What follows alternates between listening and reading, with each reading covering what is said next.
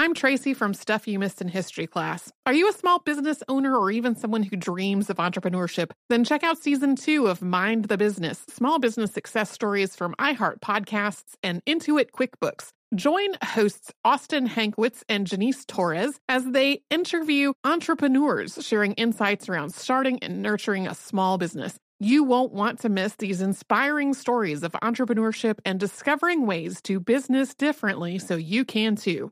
Looking to part ways with complicated, expensive, and uncertain shipping? Then give your business the edge it needs with USPS Ground Advantage shipping from the United States Postal Service. Keep everything simple with clear upfront pricing and no unexpected surcharges. Keep things affordable with some of the lowest prices out there. And keep it all reliable with on-time ground shipments. It's time to turn shipping to your advantage. Learn how at USPS.com/advantage. USPS Ground Advantage. Simple, affordable, reliable. Planning your next trip? Choice Hotels' family of 22 brands has over 7,400 locations and the perfect hotel for any traveler you want to be. Like a Cambria Hotel, serving up locally inspired craft cocktails for all my folks who maybe want to meet up and talk about Mad Royals. Check into a Radisson Hotel with flexible workspaces for you strivers who listen during business travel. Or a Comfort Hotel with free hot breakfast, family-friendly pools, and big spacious rooms for the parents who listen with their kids and need a little retreat. What are you waiting for? Join Choice Privileges and start earning points toward your next stay. Find a stay for any you when you book direct at choicehotels.com, where travels come true. The Kakadu plum is an Australian native superfood containing 100 times more vitamin C than oranges. So why have you never heard of it? PR. No one's drinking a Kakadu smoothie? I'm JB Smoove, and that was a full episode of my new podcast, Straightforward, inspired by guaranteed straightforward pricing from AT&T Fiber. Get what you want without the complicated. AT&T Fiber, live like a gigillionaire. Available wherever you get your podcasts. Limited availability in select areas. Visit AT&T.com/hypergig for details. Welcome to Stuff You Missed in History class from HowStuffWorks.com.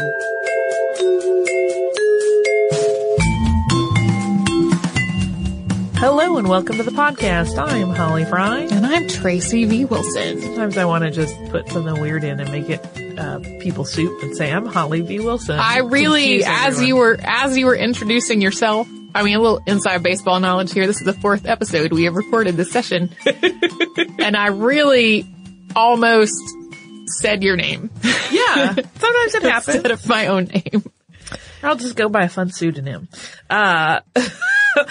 We are doing today the second part of our Oliver C. Haw two-parter. And in the first installment of this, we talked about his medical background and his drifting and his drug addiction and his multiple wives and poor doctor work. And we ended that episode just after Haw's parents and brothers died in a fire at their home that only he survived and that was a little weird.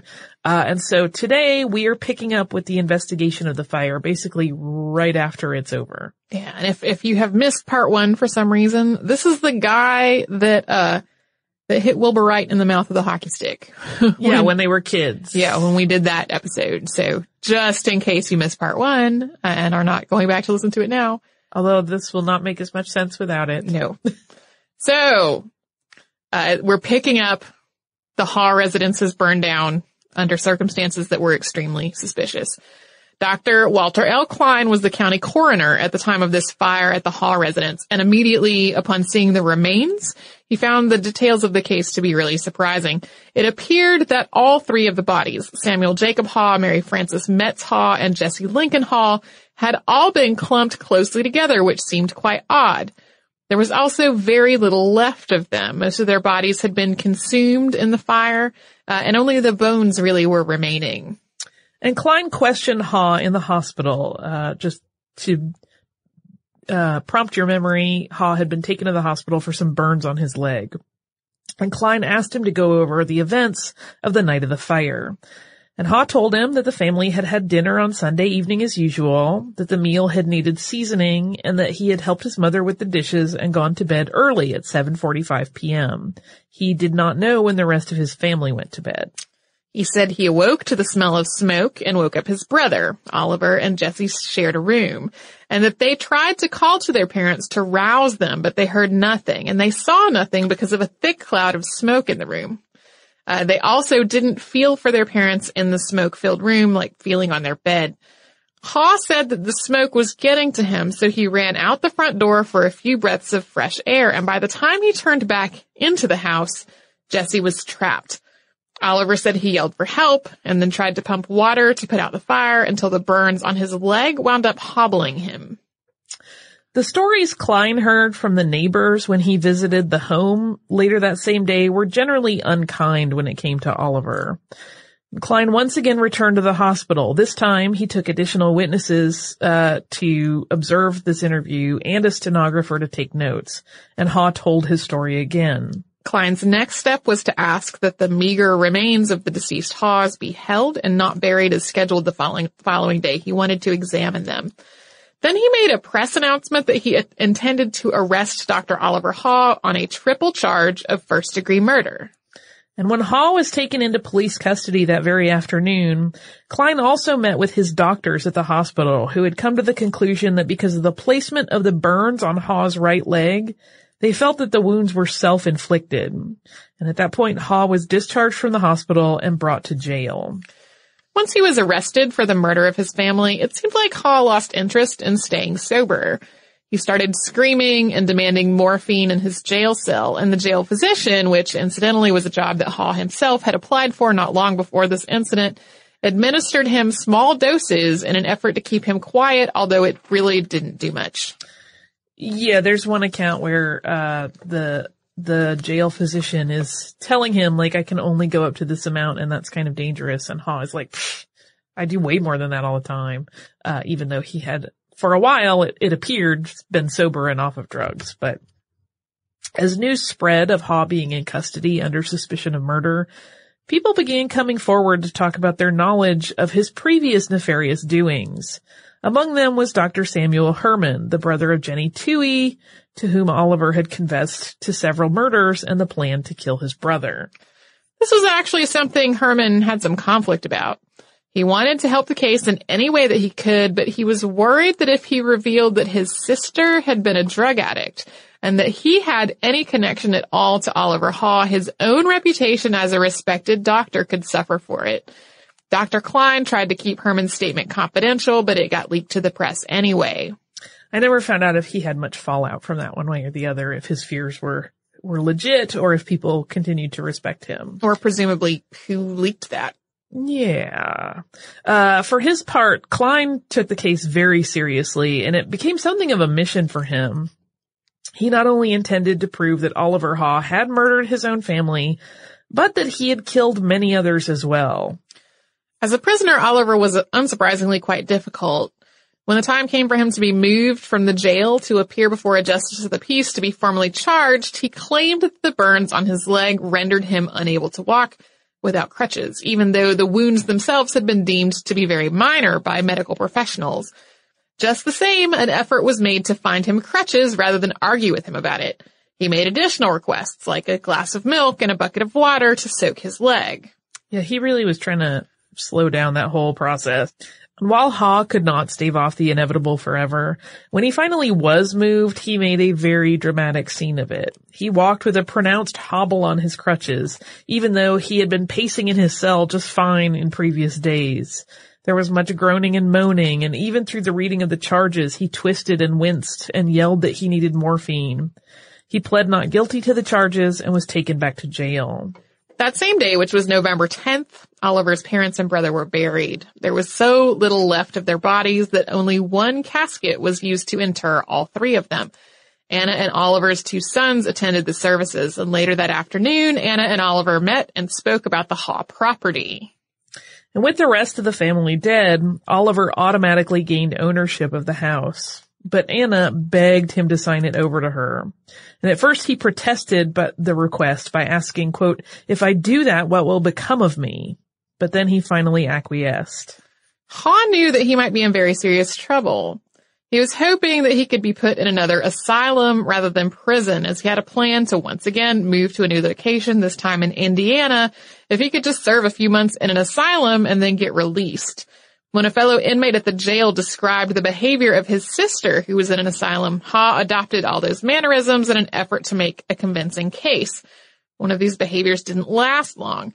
Ha's appetite was stronger than his commitment to just not eat as a fake symptom. And because this case received major newspaper coverage, in part because Dr. Klein gave multiple press statements about his intent to prove Ha's guilt, people started to question just about any death that had taken place when Oliver Ha was near.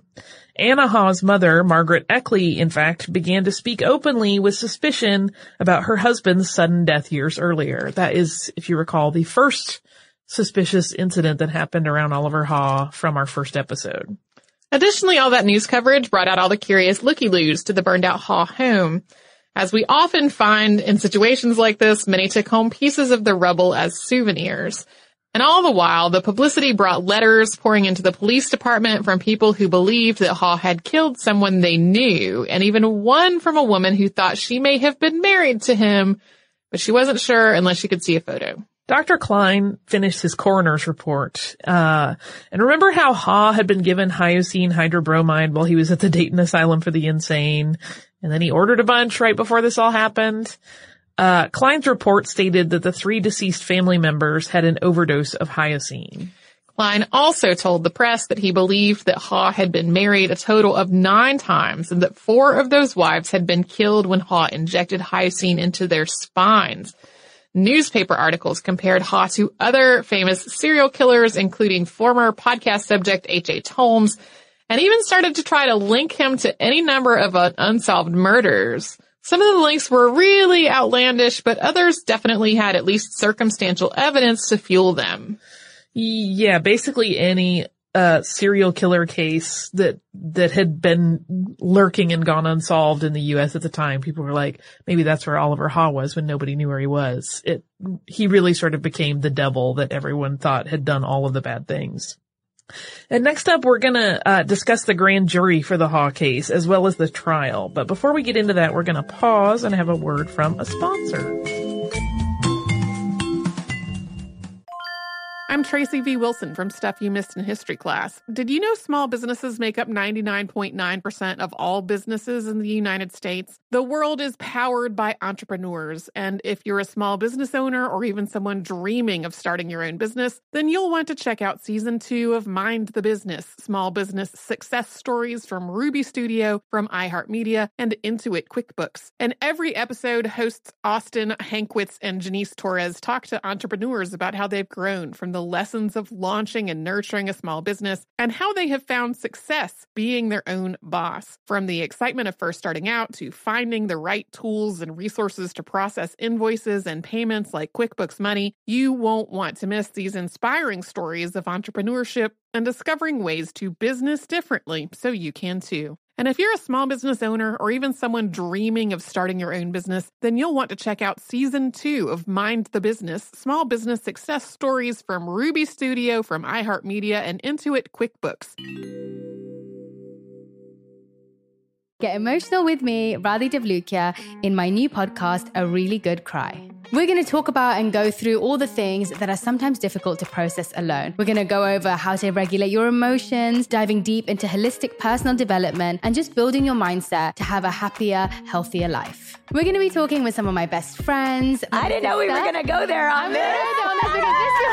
People that I admire. When we say listen to your body, really tune into what's going on. Authors of books that have changed my life. Now you're talking about sympathy, which is different than empathy, right? And basically have conversations that can help us get through this crazy thing we call life. I already believe in myself. I already see myself. And so when people give me an opportunity, I'm just like, oh, great, you see me too. We'll laugh together, we'll cry together, and find a way through all of our emotions. Never forget, it's okay to cry, as long as you make it a really good one. Listen to A Really Good Cry with Radhi Devlukia on the iHeartRadio app, Apple Podcasts, or wherever you get your podcasts. What's up, everybody? This is Stephen A. Smith. When I'm not at my day job, First Take, you can find me in my studio hosting the Stephen A. Smith Show podcast. Tune in every Monday, Wednesday, and Friday, at the very least, as I bring you all new episodes that feature the biggest headlines in the world of sports, pop culture, business, and politics. You'll hear my unfiltered opinions on those nauseating Cowboy fans, the chaos in Washington, D.C., and trending topics on social media, as well as my straight shooter interviews with top celebrities and game changers. And I occasionally give out love advice. Yes, it's true. If you want to know my true feelings about something, I'll give it to you straight. So listen to the Stephen A. Smith Show podcast on the iHeartRadio app, Apple Podcasts, or wherever you get your podcast. I'm preaching to somebody today who is waiting for God to give you your next step. And you don't know what it is yet. You need God to show you your next step. Because God, I can't stay where I am, like I am, where it is. This isn't going to work. I have to move on, but I don't know where. A lot of time you'll use it as an excuse. Well, I don't know how. I don't know where. I don't know what. God, if you show me. God, if you tell me. God, if... No. You know enough right now. And if you needed to know more, he would show you.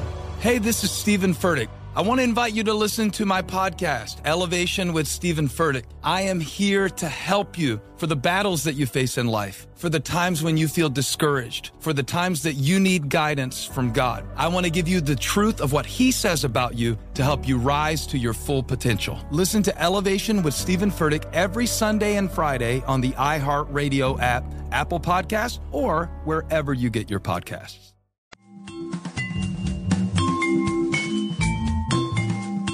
Hawes' case was brought before a grand jury, which found cause to indict him for 3 counts of first-degree murder.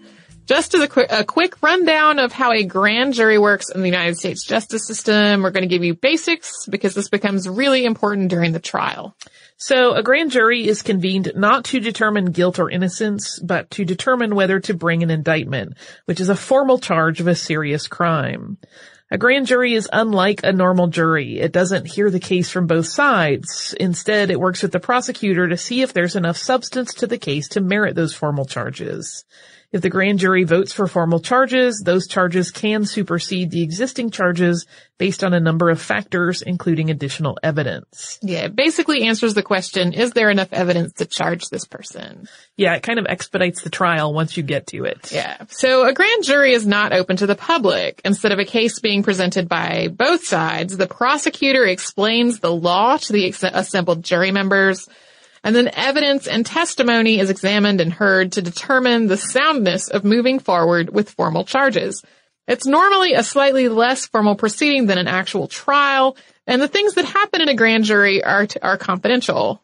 And we're explaining all this because once Oliver Hawes' criminal proceedings began, a very strange request was issued by his court-appointed legal counsel, a team of 2 attorneys named Conrad J. Mattern and Harry F. Nolan. When Haw appeared in court on February 10th, 1906 to be formally charged and plead on these charges, he pled not guilty. And then his attorney Mattern asked if the judge would enable the defense to read the normally confidential minutes of the grand jury or have the stenographer from the proceedings testify.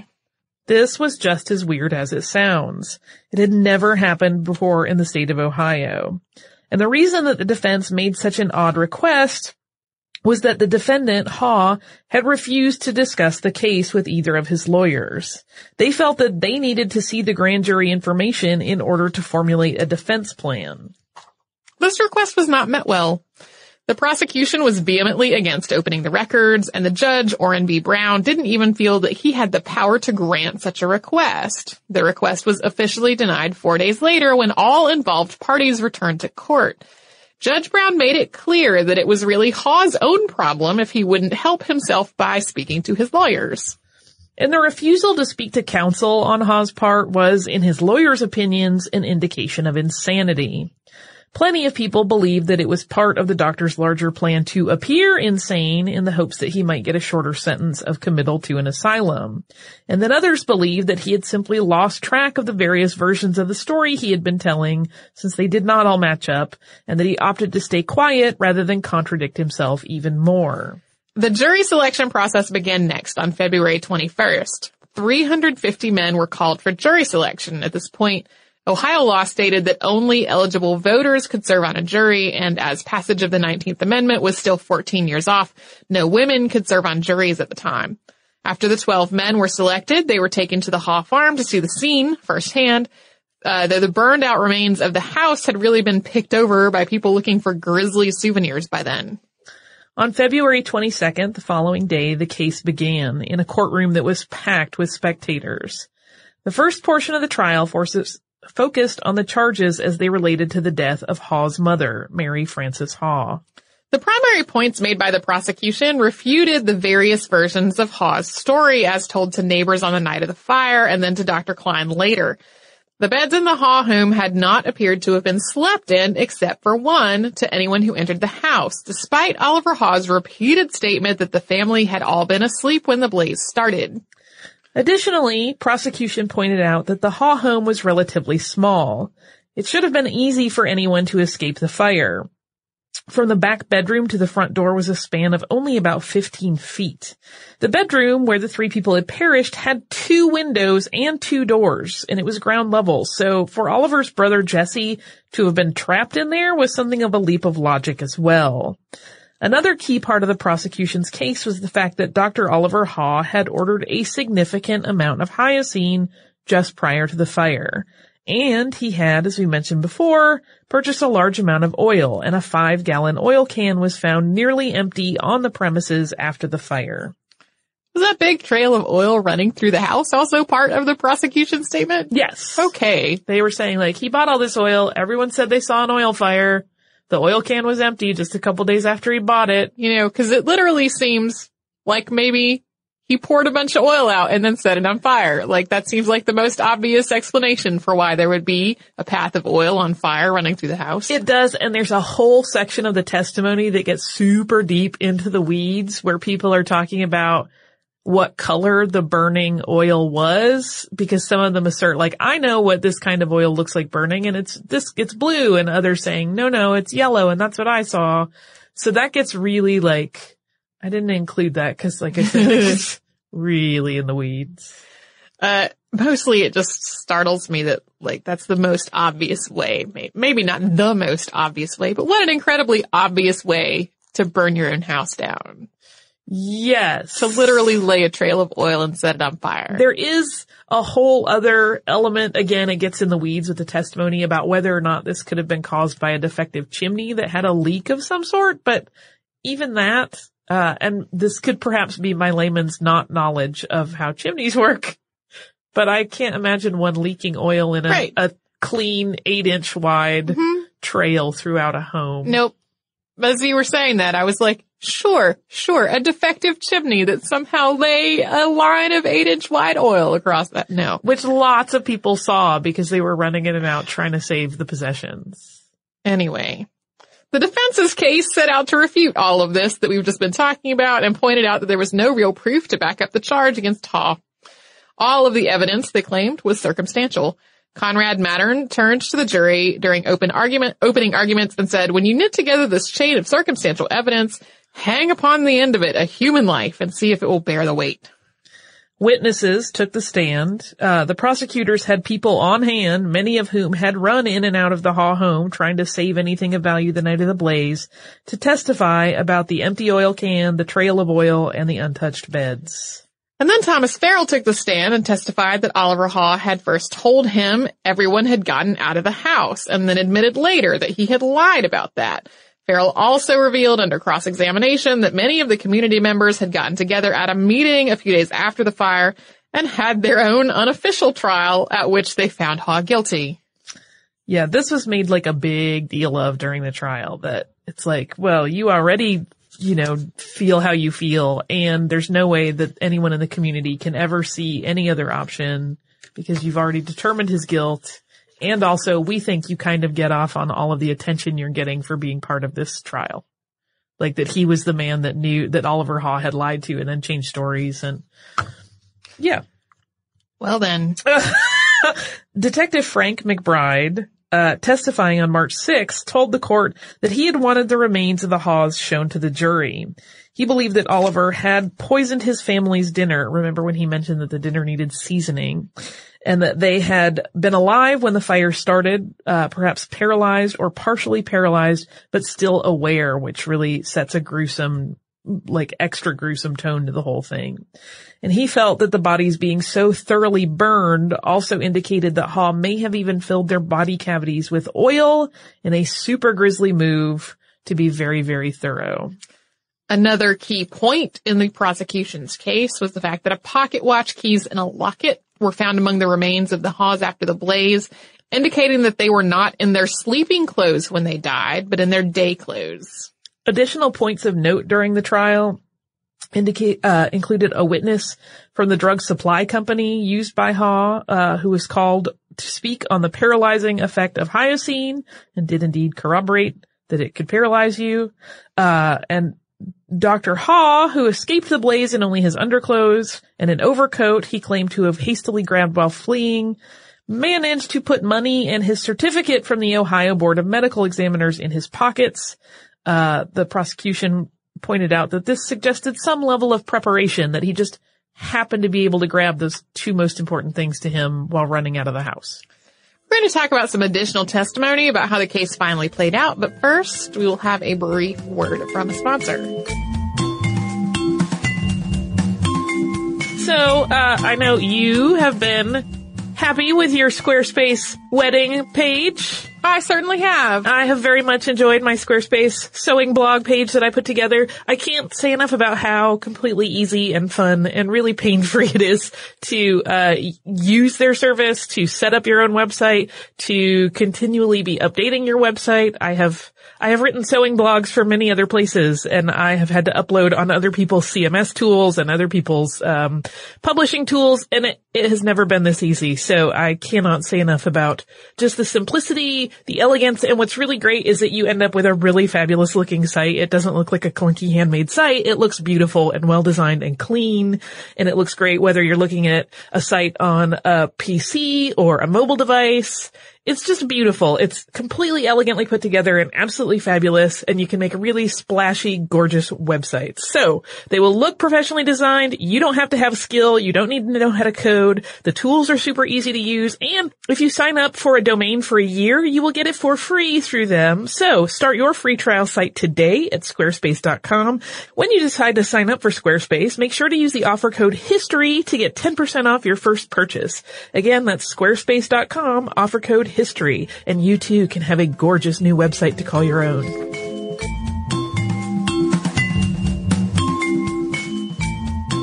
When Dr. Klein was called to testify, it was a huge moment, and the courtroom was packed.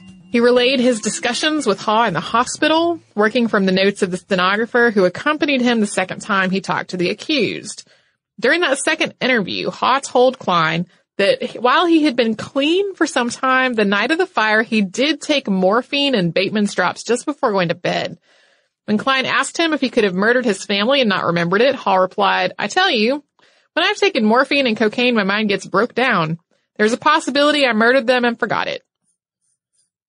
It seems very strange that he'd be like, oh yeah, I was on drugs, after he had been treated for his burns later and was like, no, don't give me morphine. I'm off the stuff. Mm-hmm. So, the prosecution seemed intent on using the sensational nature of Haw's background against him. They even called his second wife Delia better, though her testimony actually turned out to be relatively void of the excitement that the onlookers seemed to be hoping for. Questioning along the lines of what it had been like to live with Oliver Haw had been, objected to, and that objection was sustained. And she was actually the last witness called by the prosecution. The defense's case focused a lot on the fact that there was no clear evidence that Haw had ever taken possession of the hyoscine tablets that he had ordered. There was witness testimony indicating that his brother, Jesse, had picked up the parcel at the post office, had a doctor examine the package, and learning of its contents, gave it to their father. Yeah, we don't know if the father ever handed it off to Oliver, and there was some suspicion that he would not have, knowing what it contained. Additionally, Ha's lawyers attempted to refute the prosecution's assertion that it would have been easy to escape the burning home unless a person had been drugged. They called witnesses that stated that a person who is asleep in a burning room, even if they awaken, can quickly lose consciousness. And they shed doubt on the fire being arson by making the case through expert testimony that it behaved more like the result of a defective chimney flue than a purposely set fire. Again, could not ever explain away that trail of oil that ran through the house. But the nature of the fire and the smoke color and the sort of choking black smoke, they were using to say, no, this could have been the fireplace. All in all, the trial ran for 10 days, during which 54 witnesses had been called. The jury was sent out for deliberations at 4:30 p.m. on the final day. As arrangements were being made for their dinner around 6 p.m., they were already ready with their verdict. They returned to the courtroom shortly before 7 p.m. Ha was found guilty of drugging his mother and then dousing her paralyzed body with kerosene and setting her on fire. What about everyone else? They were only trying that case first. I see. So Oliver Ha's attorneys immediately moved for a new trial, and Ha was taken back to prison, slouched and shuffling. Allegedly, a guard saw him stand up normally and smoke a cigarette when he thought he was out of sight before returning to his more wilted posture. The effort for a new trial continued under the reasoning that A, Ha had bought the Hyoscine in an effort to treat his own morphine addiction, and that bringing the juries to the crime scene had prejudiced the jurors against Ha, that calling Delia betters to the stand was illegal because one spouse cannot testify against another. When the new trial motion was overruled by the judge, the defense entered a letter into evidence from family doctor Otho E. Francis, that's the same one who thought that Ha should become a doctor in the first place, stating that he believed Oliver Ha to be mentally unsound. A sanity inquest was set for April 23rd, 1906. This was basically the only chance Ha had at not being executed. And as this was being prepared for, it came to light that Anna Ha had filed for divorce from Oliver several months prior.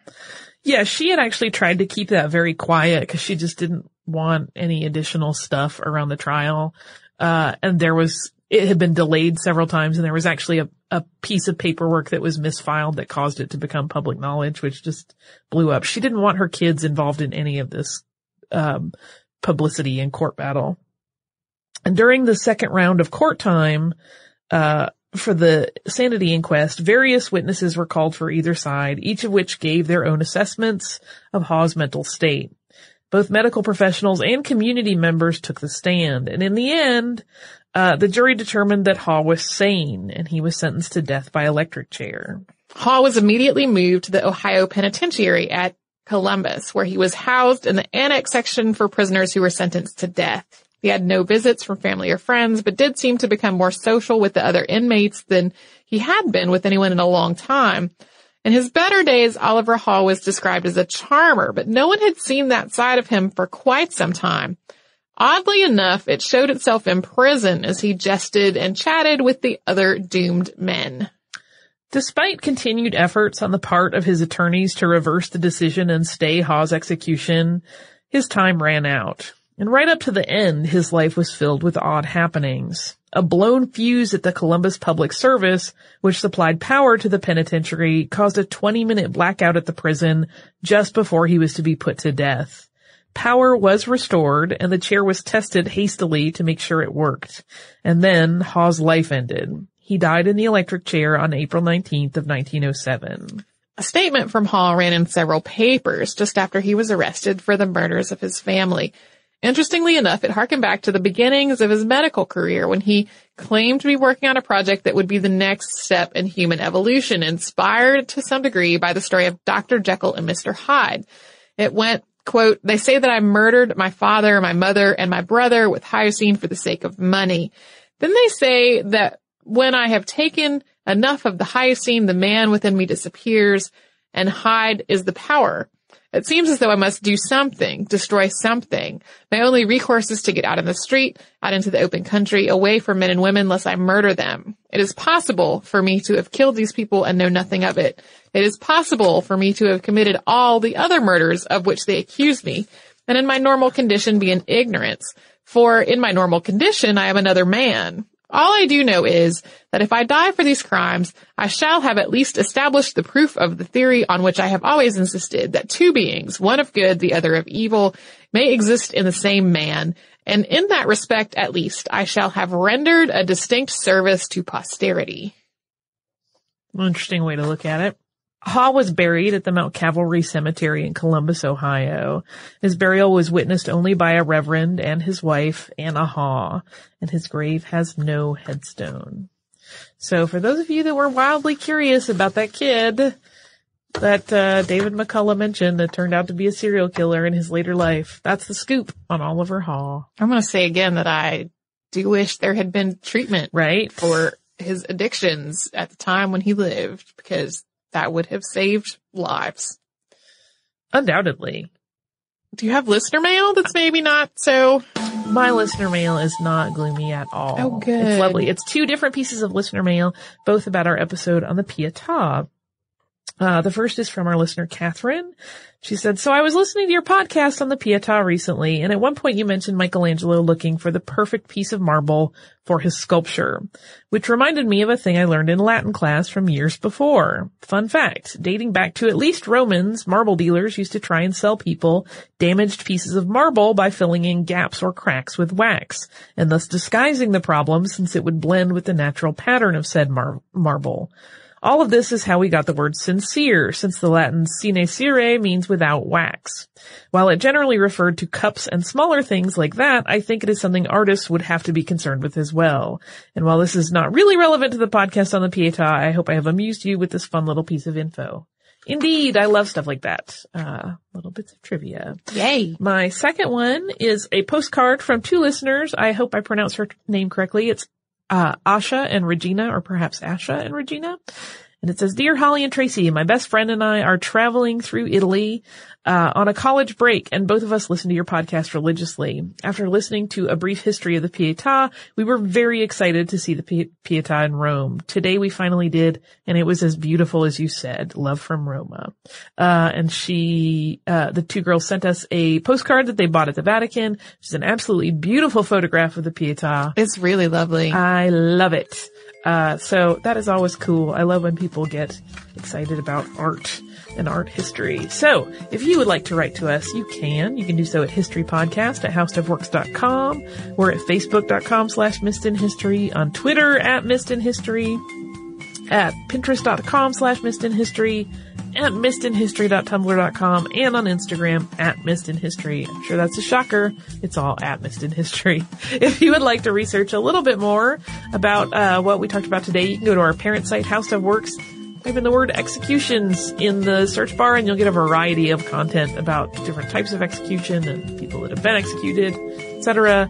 If you'd like to visit us, you can do so at missedinhistory.com, where we have an archive of every single episode of this show ever of all time, and show notes for every single episode that have featured me and Tracy, and occasionally some other goodies. We hope you visit us at missedinhistory.com and howstuffworks.com. For more on this and thousands of other topics, visit howstuffworks.com.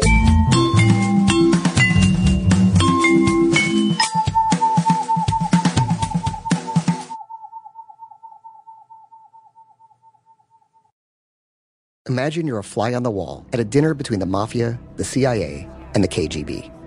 That's where my new podcast begins.